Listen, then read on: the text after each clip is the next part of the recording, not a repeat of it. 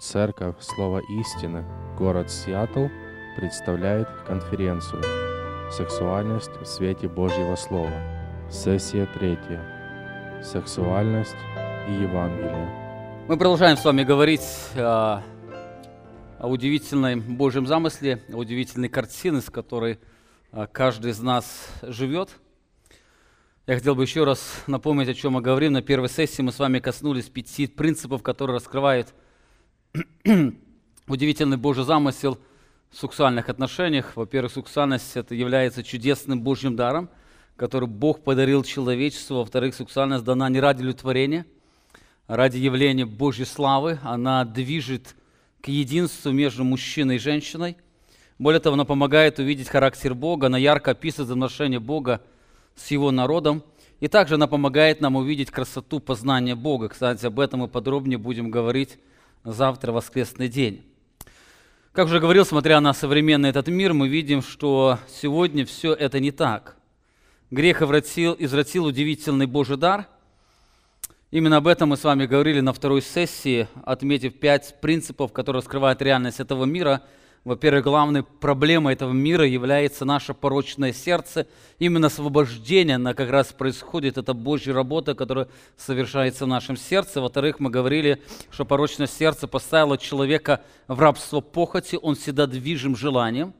И двигателем этого рабства как раз является человеческая сексуальность, которая пытается удовлетворить свою похоть и воспользоваться сексуальностью других людей за счет другого человека. Мы также говорили о порочности этого мира, который выражается в всякого рода сексуальных отношениях. И последним мы с вами говорили о несостоятельности этого мира. Этот мир не может дать истинного наслаждения, которое ищут люди, но более того, ставит еще людей в положение Божьего гнева. Таким образом, как уже говорил, сексуальность, с одной стороны, движет каждым из нас, с другой стороны, многие в этом мире пытаются воспользоваться ею. Итак, возникает вопрос, что с этим делать? Как жить с этой реальностью? Как научиться смотреть на этот мир, чтобы избегать всего этого влияния? Именно этому посвятим 2 последующие сессии. На этой сессии мы с вами посмотрим на данное явление через призму Евангелия. То есть Бог даровал радостную весть, с которой Он предлагает победу над похотью. Иисус Христос говорил, Иоанна 8 глава 34 стих, Иисус отвечал, сказал: «Истинно, истинно говорю вам, всякий, делающий грех, есть раб греха. Но раб греха не пребывает в доме вечно, сын пребывает вечно». Итак, он делает вывод. Итак, если сын освободит вас, то истинно свободны будете. Есть очень ясная, радостная новость о том, что это рабство, которое находится сегодня человечество, оно не вечно. Есть тот, кто дает свободу от рабства. Если Сын освободит, то истинно свободны будете. На этой сессии я хочу коснуться несколько истин, которые помогают посмотреть на сексуальность глазами Евангелия. Самое первое, когда мы говорим о Евангелии и сексуальности, важно отметить, что Евангелие, оно освобождает от ложного стыда. Вы помните, когда Адам и Ева согрешили, то первое, что они пережили, это стыд друг перед другом. Они стали стыдиться, они стали бояться, что кто-то может вскрыть или обнаружить их греховное состояние. Они начали лицемерно вести себя, особенно это лицемерие стало выражаться в их сексуальной сфере. Сегодня мы живем в этом мире, где люди, они стыдятся говорить о своей сексуальности. Например, ребенку нужно приложить очень много усилий, чтобы признаться пред своими родителями в каком-то сексуальном грехе. Даже, может, многие дети никогда это не смогли сделать по причине этого стыда. Или супругу довольно трудно признаться другому, своему супругу, в сексуальном грехе. Им стыдно, и этот стыд, он парализует их жизнь, наполняя их лживостью. Они живут в этом лживом мире, и он все глубже и глубже порабощает их в это рабство. Писание раскрывает, что данный стыд является проблемой, которая ведет к более глубокой зависимости. Так свобода начинается с точки, когда человек, преодолев стыд и лживость, начинает честно смотреть на себя и говорить о себе. Помните, в притчах сказано: скрывающий свои преступления не будет иметь успеха, а кто осознается и оставляет их, тот будет помилован. Тот человек, который продолжает скрывать свою реальность, она дальше будет погружать его. Вы знаете, я замечаю много людей, которые находятся или находились в рабско-сексуальной зависимости, они думали, вот они об этом никому не скажут, но они сами обязательно исправятся. Они вылезут оттуда. Но вы знаете, все их старания успехом так и не венчались. Это продолжается до тех пор, пока они не окажутся пойманными по каким-то различным причинам. И тогда лживость, она не дает полностью раскрыть реальность. Так здесь сказано, что тот, кто скрывает преступление, он не будет иметь успеха. Иаков говорил также об этом, 5 глава, 16 стих: «Признавайтесь друг пред другом в проступках и молитесь друг за друга, чтобы исцелиться. Много может усилена молитва праведного». Опять здесь Писание призывает признаваться друг пред другом. Так Евангелие, соприкасаясь с человеческим сердцем, она освобождает его от этого ложного стыда скрывать свое порочное сердце. Пол 3 пишет об этом: «Вам не нужно отрицать свои борения в сексуальной сфере. Вам не нужно притворяться чистым, если вы не чисты. Вам не нужно лгать ни себе, ни другим. Вам не нужно рядить свою похоть в одежду невинности. Вам не нужно убеждать себя, что сексуальной жизнью у вас все в полном порядке, когда с Божьей точки зрения это не так. Честность возможна, потому что благодать постижима.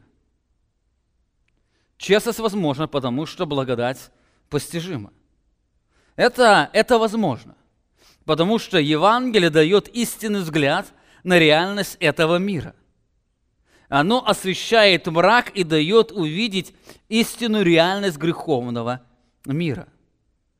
Когда апостол Павел, он больше соприкасался с познанием Бога, с Евангелием, в его жизни все сильнее и сильнее происходило это понимание его греховного состояния. Он пишет Тимофею, своему ученику, говорит: «Верно, из всякого принятия достойно слова, что Христос Иисус пришел в мир спасти грешников», и дальше он указывает: «из которых я первый». И заметьте, мы когда изучали этот текст в церкви, мы говорили, здесь стоит «из которых», там есть в греческом языке глагол «есть», «I am». Он говорит о том, из которых я есть сейчас первый. Другими словами, говорит, если посмотреть на всех грешников, которые в этом мире, и сравнить меня, то, говорит, я из них первый, и я сейчас есть. И он может свободно говорить о своем состоянии, о своем положении, потому что он понимал радость Божьей благодати. До этого он написал о благодати, которая была щедро явлена ему, поэтому он не отрицает, он радуется, он понимает, что он грешник из первых. Итак, это первое. Евангелие, оно освобождает нас от ложного стыда. Нам не нужно играть роль того, кем мы не являемся. Мы можем честно смотреть на себя, мы можем честно говорить о себе. Именно это Евангелие делает. Другими словами, когда мы находились в темноте, мы не видели порочность собственного своего тела или сердца.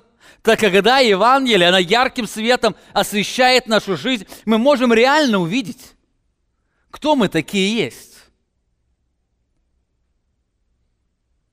Грех всегда пытается нарисовать больше тем, кто мы есть. Но Евангелие наставит нас в положении тем, кто мы есть на самом деле, сравнивая нас с красотою и сиянием Божьей славы. Это первое. Евангелие освобождает нас от ложного стыда. Кстати, когда человек действительно переживает истинное покаяние, первое, он преодолевает стыд, он прямо говорит о своей реальности. Это первая точка, что делает Евангелие с человеческим сердцем. Во-вторых, Евангелие раскрывает реальность окружающего мира. Во-первых, он освобождает от ложного стыда. Мы можем ярко или ясно говорить и признавать ту реальность, в которой мы находимся. Во-вторых, она раскрывает нам реальность окружающего мира. Жизнь в этом мире – это не отдых, но постоянная борьба. Это реальность, которую нам нужно принять и признать. Нужно постоянно помнить, жизнь – это борьба. Нам не нужно стыдиться этой реальности. Нам нужно признать, что мы движимы похотью, и многие пытаются воспользоваться этой реальностью. Нам не нужно жить в иллюзорном мире, думая о том, что у нас все нормально происходит. Каждый из нас, мы понимаем, каждый из нас, он переживает эту борьбу. Жизнь – это борьба. Евангелие никогда не предлагало спокойную жизнь. Наоборот, когда вы читаете Евангелие, оно говорит о том, что это будет борьба. Апостол Павел пишет, и в 1 Фессалоникийцам обращаясь к церкви, говорит: «Ибо воля Божия есть освящение ваше, чтобы вы воздерживались от блуда, чтобы каждый из вас умел соблюдать свой сосуд в святости и чести, а не в страсти похоти, как язычники, не знающие Бога». Заметьте, он ясно раскрывает, это воля Божья, и он говорит, чтобы вы постоянно воздерживались. Призыв постоянно воздерживаться говорит о том, что мы постоянно испытываем это искушение. Более того, чтобы мы могли соблюдать себя, свое тело в святости и чести, а не в страсти похоти. Опять это реальность. Это мы переживаем. Мы можем это не сознавать, но эта реальность, она движет нами. Кто-то постоянно движет желанием прочитать романтические книги, кто-то движет желанием одеться так, чтобы привлечь внимание, кто-то движет еще чем-то. Но эта похоть постоянно движет нами. В другом тексте апостол Павел пишет, 6 глава 1 Коринфянам, 18 стих: «Убегайте блуда. Всякий грех, какой делает человек, есть вне тела, а блуде грешит против собственного тела». Повеление «убегайте блуда» говорит о реальности, о реальной борьбе, которая происходит в каждом человеке. Заметьте, он говорит, убегайте этой реальности. Почему? От чего надо убегать? То, что рядом со мной находится. Эта опасность, она постоянно приближается ко мне, и мне нужно постоянно убегать этой реальности, чтобы сохранять себя в чистоте. Чаще всего сексуальная похоть воспринимает как сугубо мужскую проблему. Как гласит одно выражение, 95% мужчинам приходится бороться с похотью, остальные 5% лгут. Но знаете, это не совсем так. Писание говорит, что нет такого искушения, которое не было бы всеобщим. Каждый человек, мужчина и женщина, они сталкиваются с искушением. Каждый человек, он движим похотью. Апостол Павел пишет, 1 Коринфянам 10 глава, «Вас постигло искушение не иное, как человеческое». Вас постигло искушение иное, как человеческое, оно всеобщее. Хотя эти искушения не имеют одинаковую форму выражения, они имеют общее основание. Эти искушения, они связаны с нашим сердцем, и это сердце, оно генерирует это страстное желание, эту похоть, которая выражается в жизни. Так Евангелие помогает нам воспринять реальность этого мира таким, как он есть. Пол 3 пишет, «Вам не нужно вести себя так, словно жизнь легка, а трудности можно пересчитать по пальцам. Вам не нужно вести себя так, словно искушений и вовсе не существует. Вы можете сознаваться в том, что мучительные соблазны изнуряют вас, а порою заводят в тупик. Вы можете сознаваться. Это реальность. Послушайте внимательно. Если ваши супруги или жены, если ваши мужья не говорят о вас о соблазнах, которые они переживают, это еще не значит, что в их жизни соблазнов не существует. Мужья, если вам жены не говорят о соблазнах, которые они переживают, это еще не значит, что они с соблазнами не соприкасаются. Дорогие родители, если вы воспитываете детей, и вам дети не говорят о соблазнах, которые они переживают, это еще не значит, что они их не переживают. Если наши дети молчат об этом, это еще не значит, что они имеют чистое сердце. Нам нужно научиться жить этой реальностью. Это реальность этого мира. И мы, кстати, будем говорить на предпоследней сессии, когда коснемся воспитания детей.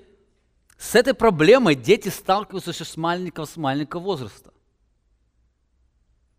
Они еще не знают, что такое секс, что такое интимное отношение, но они уже с этой реальностью сталкиваются. Но нужно признать, это реальность, в которой мы с вами живем. Каждый испытывает это искушение. Когда вы кому-то провозглашаете весть Евангелия, не говорите только о радости и покое, который можете иметь во Христе, говорите также о сильной борьбе, которая предстоит с похотью. Жить Евангелием – это значит жить, где будет происходить жесткая и сильная война. Именно, кстати, поэтому я когда-то говорил, что учение безопасности и спасения – это не совсем правильный термин.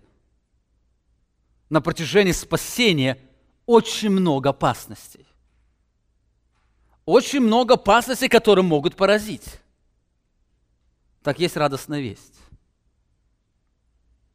Есть сильный Христос, который всех своих детей сохранит до самого конца. Именно поэтому в богословии это учение называется учение о сохранности святых. Святые будут сохранены до конца, но они будут жить на этой земле, где идет духовная война, где будет очень много опасностей. Я замечаю, мы очень часто живем так, как будто окружающие нас близкие люди не испытывают этой опасности. Жены забывают об опасности, которую переживают их мужья.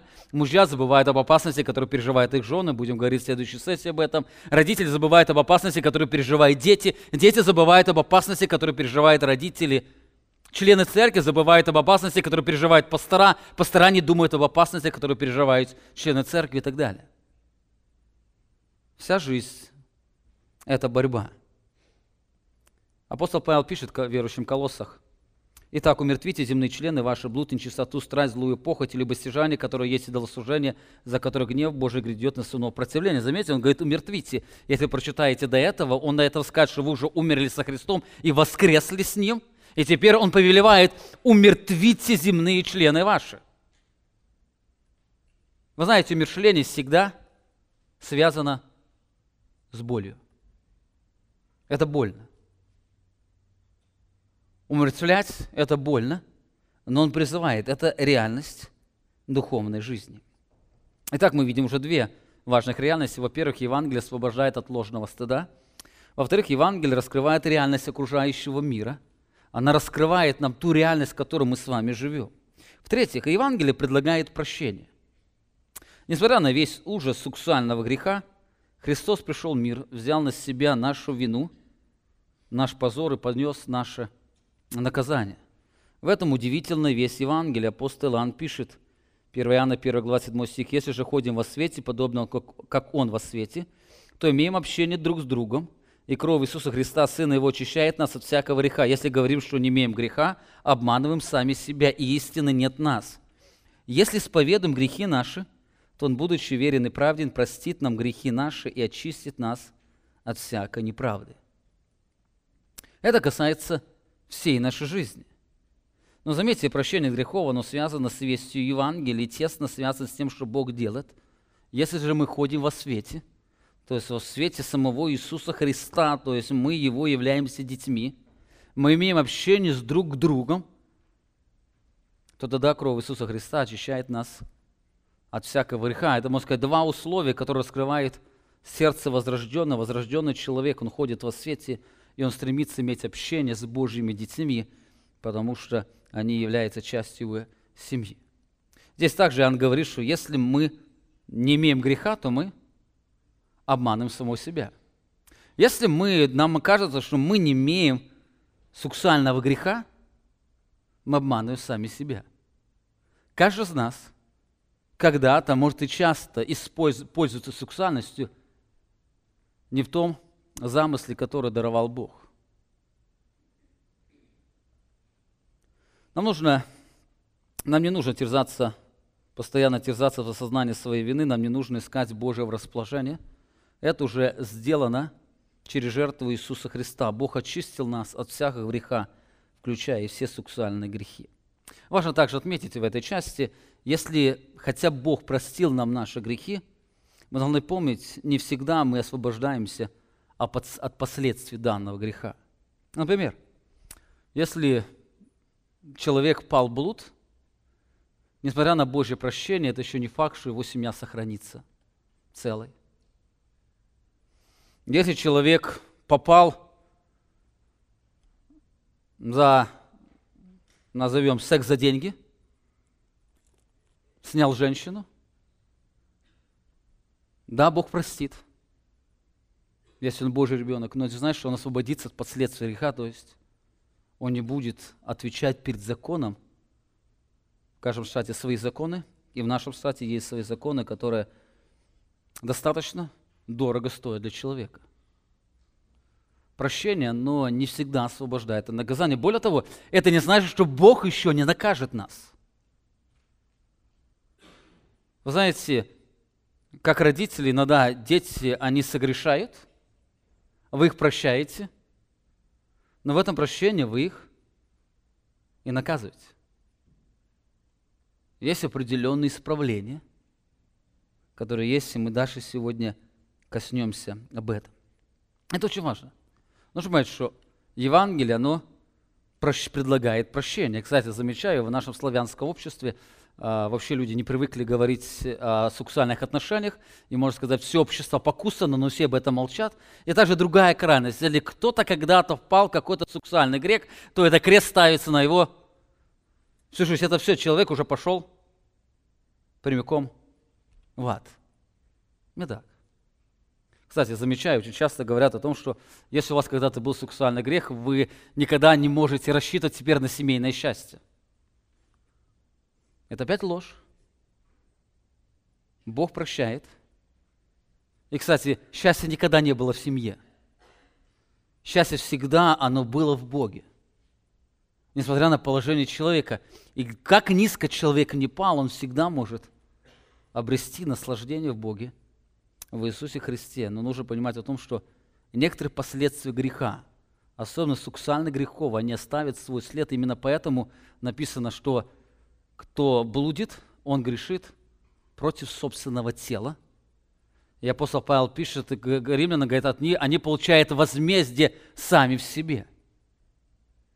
Многие люди, ведя распутный сексуальный образ жизни, они заболевают различными венерическими болезнями, с которым приходится жить до конца своей жизни. Это последствия этого греха, когда человек грешит против собственного тела. Итак, мы с вами посмотрели на три реальности. Во-первых, Евангелие освобождает от ложного стыда. Во-вторых, Евангелие раскрывает реальность окружающего мира. Мы можем видеть этот мир таким, как он есть. В-третьих, Евангелие предлагает прощение. В-четвертых, Евангелие приносит свободу. На этом бы хотела более подробно остановиться. Евангелие приносит свободу. Во-первых, Евангелие приносит свободу от похоти плоти. Как же мы говорили, главная проблема не в нашей сексуальности, а порочности нашего сердца.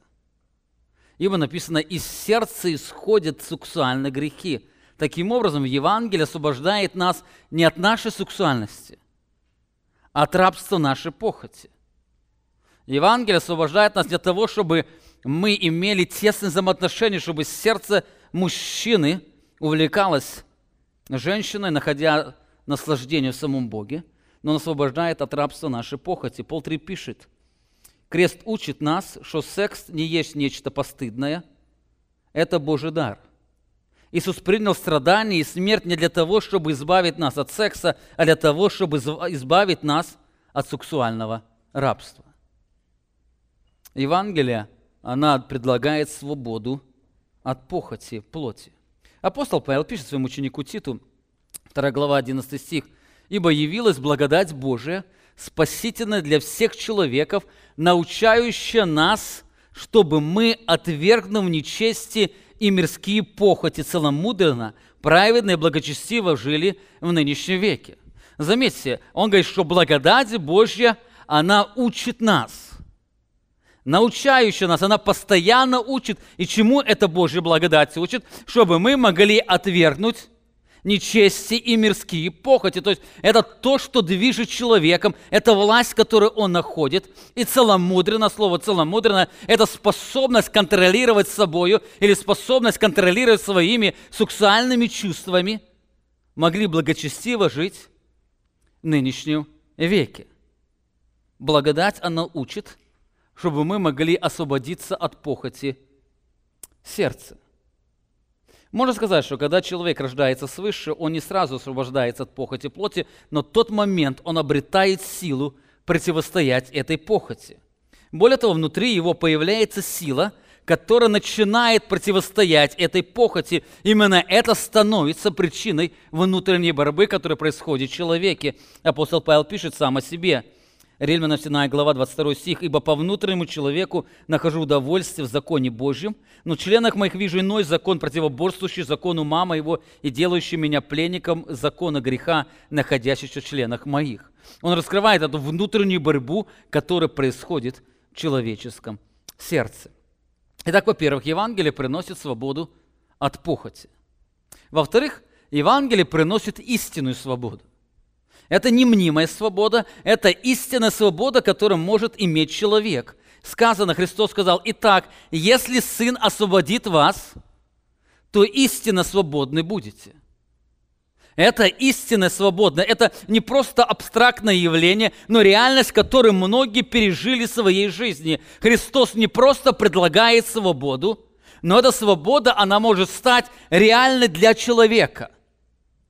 Свобода от сексуального греха – это реальность, которую может иметь человек. 1 Коринфянам апостол Павел пишет об этой реальности, 6 глава, 9 стих. Он говорит: «Или не знаете, что неправедный Царство Божие не наследует?» Дальше он говорит важные слова: «Не обманывайтесь». Слово «не обманывайтесь» говорит о том, что многие люди будут говорить о совершенно другом, но говорит: «Не обманывайтесь». Ни блудники, ни долослужители, ни прелюбодеи, ни молокаи, ни мужеложники, ни воры, ни лихаимцы, ни пьяницы, ни злоречивые, ни хищники Царство Божие не наследуют. Он говорит, очень важном факторе, и заметьте, опять в первом списке, который он перечисляет, связаны грех с сексуальностью. Они Царство Божие не наследуют. И заметьте, 11 стих сказано: «И такими были некоторые из вас». Кем они были? Они были блудниками, они были прелюбодеями, мужеложниками и так далее. Но заметьте, они были такими. Другими словами, они сейчас уже такими не есть. Это была прошлая их жизнь, но в настоящее они имеют совершенно другую жизнь. Такими были некоторые из вас, но что случилось? Но омылись, но осветились, но оправдались именем Господа нашего Иисуса Христа и Духом Бога нашего. Заметьте, они были такими. Некоторые сегодня говорят о том, что если человек пал от однополой связи, то никогда не может иметь свободы. Но заметьте, из них были мужеложники, но они теперь стали людьми, знающими Бога, имеющими свободу от этого рабства. Они были такими. В другом месте Павел говорит, Римлянам 6 глава, 20 стих: «Ибо когда вы были рабами греха, тогда были свободны от праведности. Какой же плод вы имели тогда? Такие дела, какие ныне сами стыдитесь, потому что конец их смерть». Но заметьте, но ныне, когда вы освободились от греха и стали рабами Богу, плод ваш есть святость и конец – жизнь вечная. Заметьте, раньше какая жизнь была? Какой плод имели? Дела, которые вы что делали? Стыдились об этом говорить. О каких делах он говорит? Мы же неоднократно сегодня видели о грехах сексуальности. Им стыдно, они постоянно переживали стыд. Но заметьте, но сегодня вы освободились от греха. Вы стали совершенно другими. Вы знаете, свобода от порнографии, блуда, греховного влечения Это реальность, которую дает Евангелие. Она не просто предлагает свободу, но она и дает настоящую свободу. Христос говорит, если Сын освободит, то истинно свободны будете. Познание греха, познание Бога или Евангелие, оно дает реальную свободу. Это истинная свобода. Итак, мы видим, что Евангелие приносит свободу от похоти. Во-вторых, это свобода истинная. В-третьих, Евангелие приносит свободу через познание Бога. Это свобода через познание Бога. Джон Пайпер пишет, «Любая половая распущенность затмевает подлинное познание Бога во Христе, а тот, кто по-настоящему познал Бога во Христе, не страдает половой распущенностью». Итак, с одной стороны, сексуальность задумана Богом для того, чтобы познать Христа более полно. С другой, более полное познание Христа управляет нашей сексуальностью. Заметьте, было обратное. Вы помните, когда человек, он погружается в сексуальность, он отдаляется от Бога, и чем больше он отдаляется от Бога, тем он больше погружается в сексуальность, так и обратный эффект. Человек, который познает Бога, он больше получает способность управлять своей сексуальностью, и это является реальностью. Любая половая распущенность, она затмевает истинное познание Бога во Христе. Но тот, кто познал Бога во Христе, тот не страдает половой распущенностью. Нужно понимать, любые сексуальные грехи, это является сигнал или раскрывает реальность отсутствия познания Бога или недостаточно познания Бога. Проблема сексуальной распущенности, порнографии, блуда, стремления сексуально выглядеть тесно связана с познанием Бога. Люди, знающие Бога, они имеют способность управлять своей сексуальностью. Посмотрите, апостол Павел очень ярко об этом говорит. 1 Фессалоникийцам 4 глава 3 стих. «Ибо воля Божия есть освящение ваше, чтобы вы воздерживались от блуда, чтобы каждый из вас умел соблюдать свой сосуд святости и чести, а не в страсти похоти, как и язычники», дальше сказано, «не знающие Бога». Заметьте, здесь противопостояние стоит. С одной стороны, это язычники, которые живут в страсти похоти,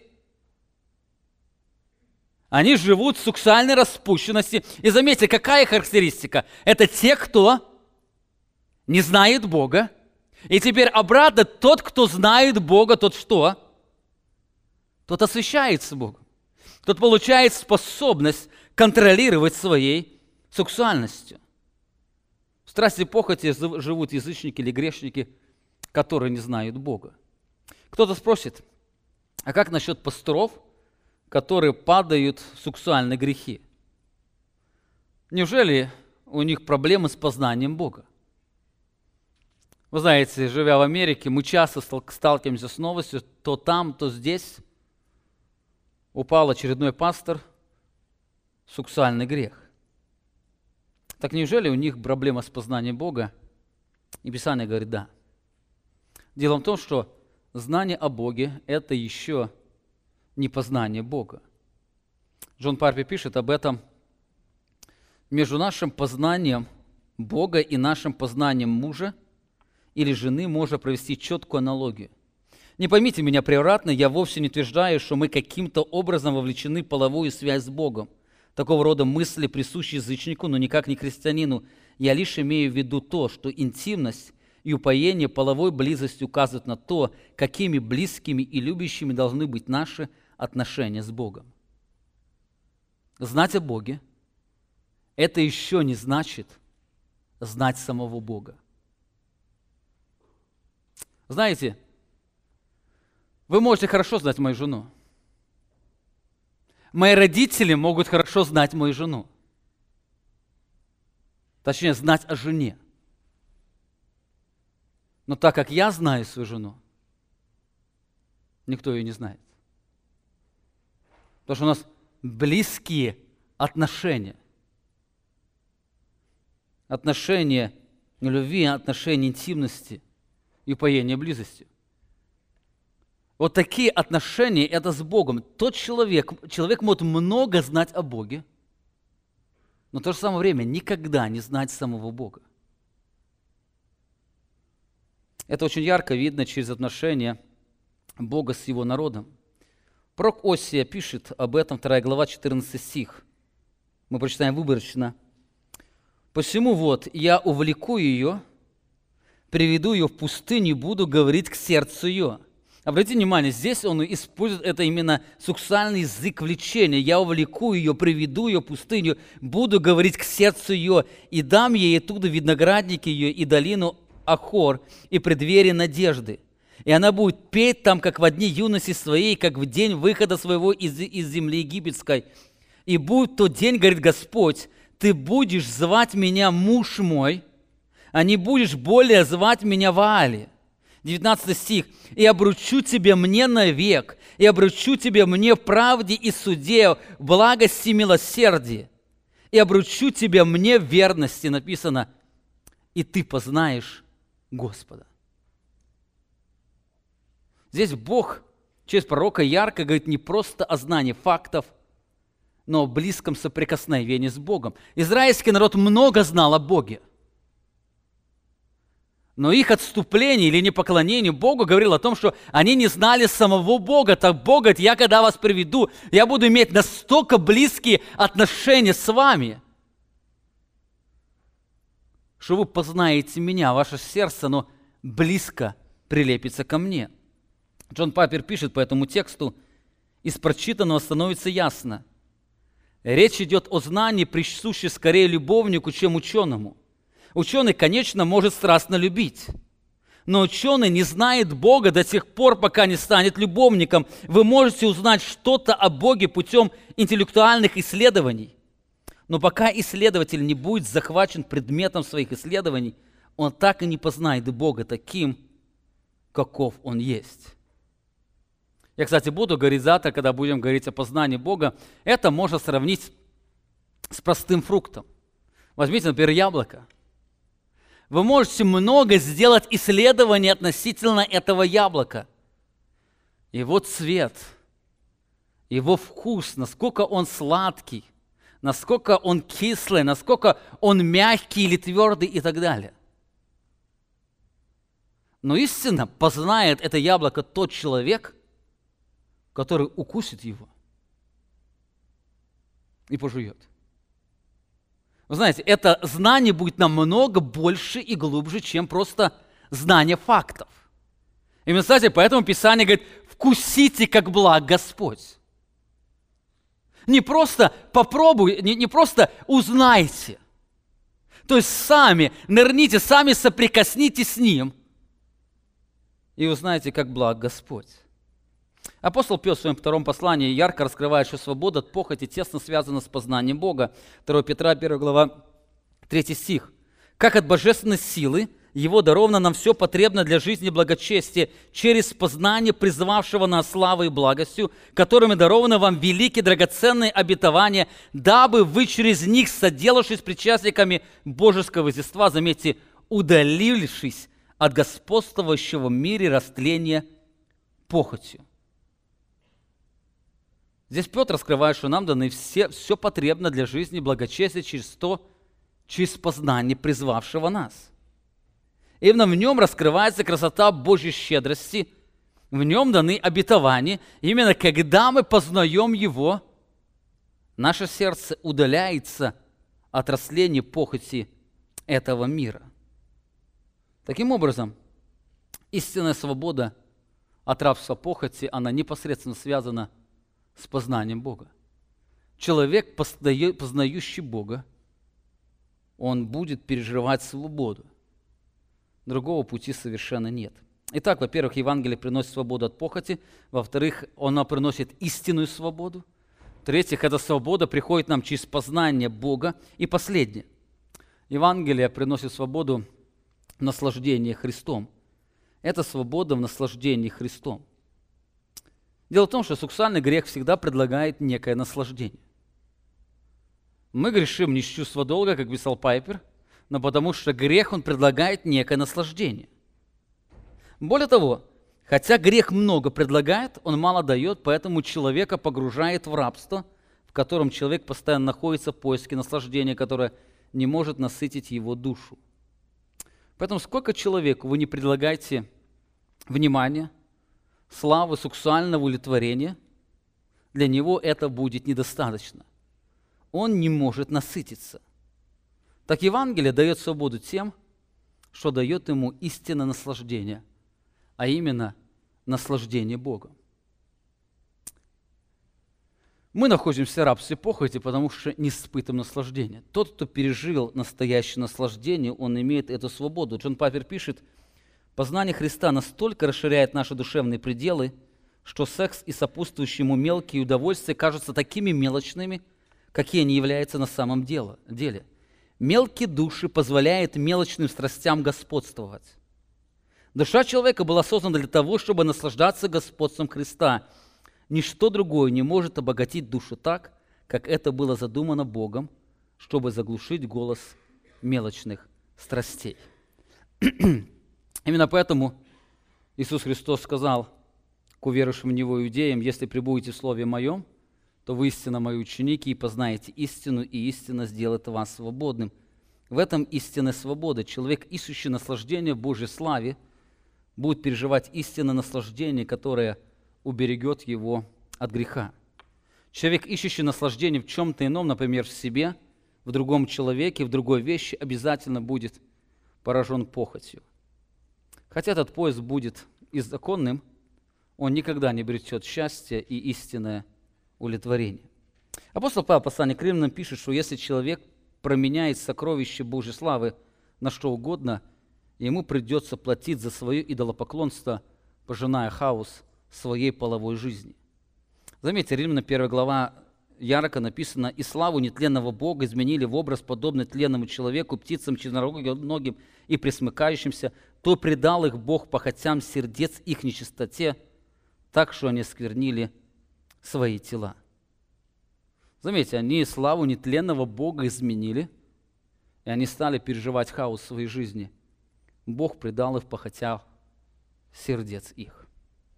Каждый раз, когда человек пренебрегает познанием Бога, или человек искажает реальность Бога, он обязательно будет переживать хаос в своей жизни. И, скорее всего, этот хаос начнется в первую очередь именно в половой жизни. Итак, мы с вами посмотрели на 4 уже реальности. Во-первых, Евангелие освобождает от ложного стыда. Во-вторых, оно раскрывает реальный мир, в котором мы живем. В-третьих, оно предлагает прощение. В-третьих, оно приносит свободу через познание Бога и наслаждение во Христе.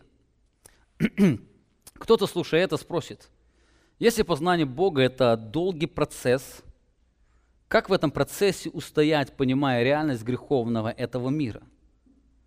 Мы понимаем, что познание Бога – это долгий процесс. Как мы можем уберечь наших детей, чтобы, живя в этом процессе, познавая Бога, они не погрузились во мрак этого мира, не стали пожинать хаос в их жизни? Как научиться жить сейчас, когда мы живем в процессе познания Бога? Это приводит нас к последнему пункту. Евангелие ставит в кавычках «забор». По словам «забор» я подразумеваю, что Евангелие предлагает нам несколько советов, которые помогают нам убегать от сексуального греха. Есть несколько очень ценных советов. Хотя эти советы, они не ведут к свободе, они не предлагают свободу, они просто могут нас сохранить от нечестия.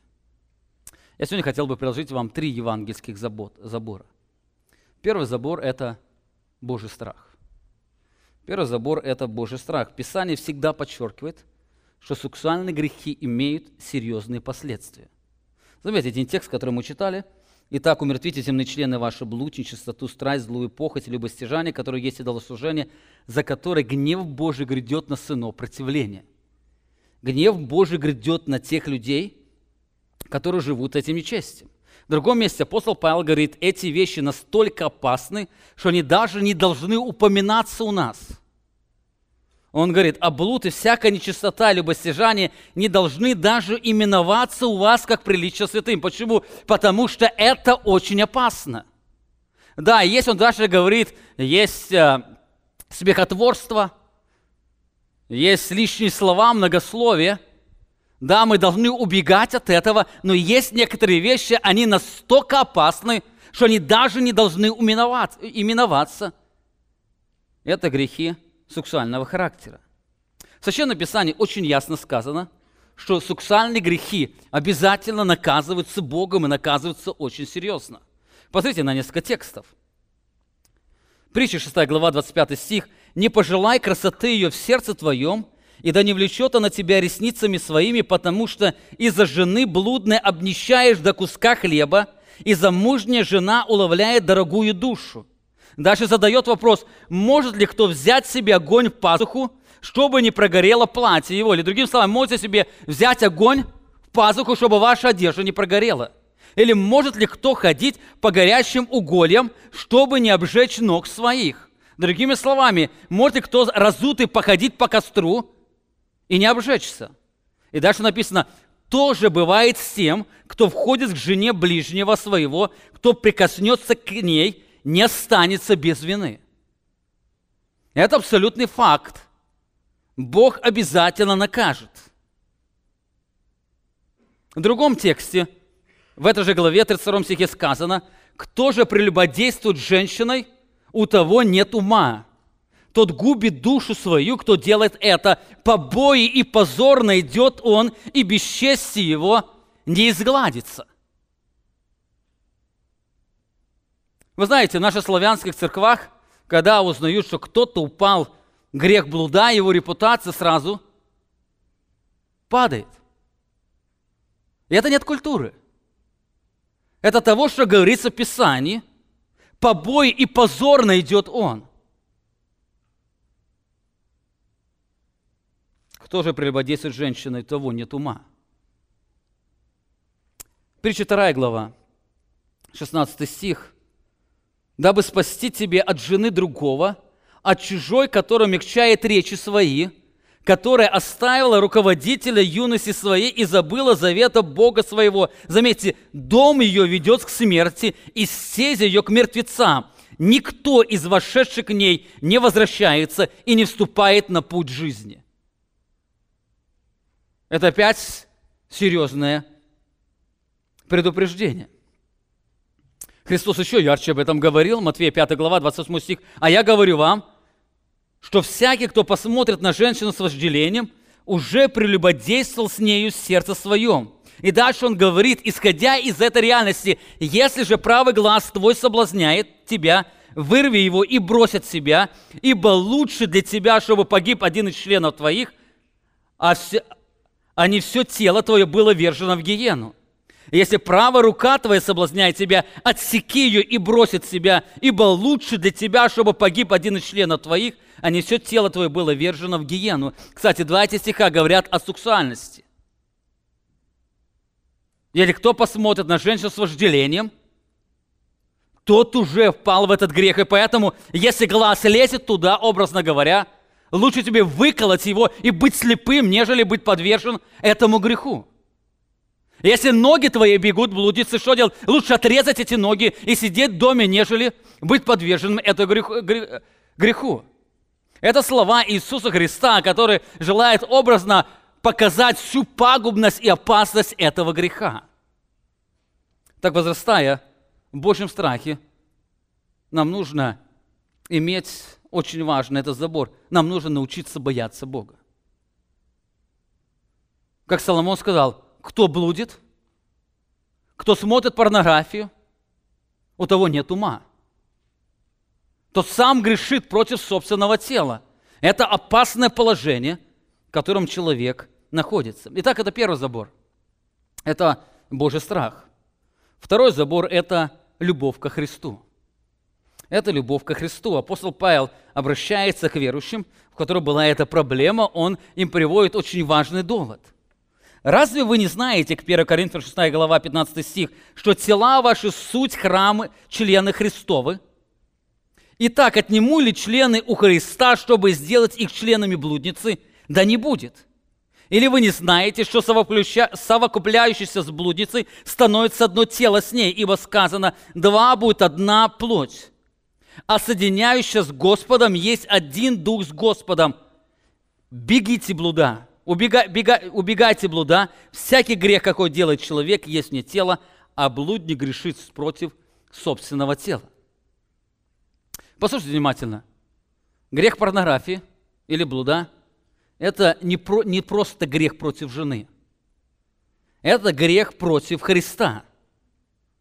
Это действие, в котором вы пытаетесь Христа соединить с нечестием. Апостол Павел говорит, он две аналогии берет. Первая аналогия, вы пытаетесь у Христа забрать члены тела. Для чего? Чтобы их смешать с блудом.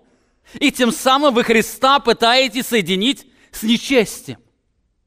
Верующий человек, который погружается в грех прелюбодеяния или в грех сексуального греха, он пытается святого Бога соединить с нечестием. И поэтому апостол Павел говорит, да не будет так. Это самое мерзкое, что может сделать человек, Христа соединить с нечестием. Но так как он называет себя святым, находящимся в теле Христа, совершая это грех, он образно пытается соединить Христа с этим нечестием. Именно поэтому апостол Павел делает повеление: убегайте блуда. Убегайте. Если вы любите Христа, вы будете убегать блуда. Это второй забор. Каждый раз, когда вы переживаете сексуальное искушение, помните, во-первых, последствия опасны, во-вторых, нечестие, оно низкое. Вы не просто жену, вы Христа пытаетесь соединить с нечестием. И последнее. Еще один есть забор, это брак. Хотя брак не освобождает от рабства похоти, он способствует его сдерживать в рамках Божьего закона. Об этом мы с вами будем говорить на следующей сессии. Но хотел бы несколько слов сказать. Апостол Павел пишет Тимофею: «Итак, я желаю, чтобы молодые вдовы вступали в брак, рождали детей, управляли домом и не подавали противнику никакого повода к злоречию, ибо некоторые уже совратили вслед сатаны». Он говорит, я желаю или я повелеваю, чтобы молодые вдовы вступали в брак. 1 Коринфянам апостол Павел пишет: «Не уклоняйтесь друг от друга, разве по согласию на время для упражнения в посте и молитве, а потом опять будьте вместе, чтобы не искушал вас сатана невоздержанием вашим». Он опять раскрывает эту реальность. Не уклоняйтесь друг от друга, но наоборот, будьте вместе, чтобы не искушал сатана невоздержанием вашим. Жан Кальвин, он писал: «Я признаю, что девство – добродетель, которую нельзя пренебрегать. Но поскольку она дана не всем, а кому-то дана на время, то люди, мучимые вожделением, которое они не могут превозмочь, должны прибегнуть к лекарству брака, чтобы сохранить целомудрие в соответствии со степенью их призвания. Ибо если не получившие этого дара, я имею в виду воздержание,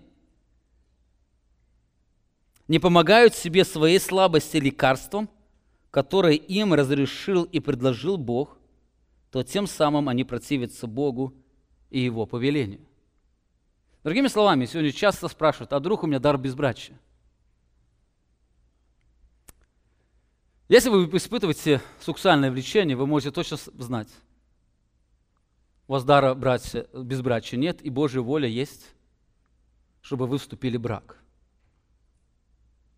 И не заниматься больше остальным словопрением.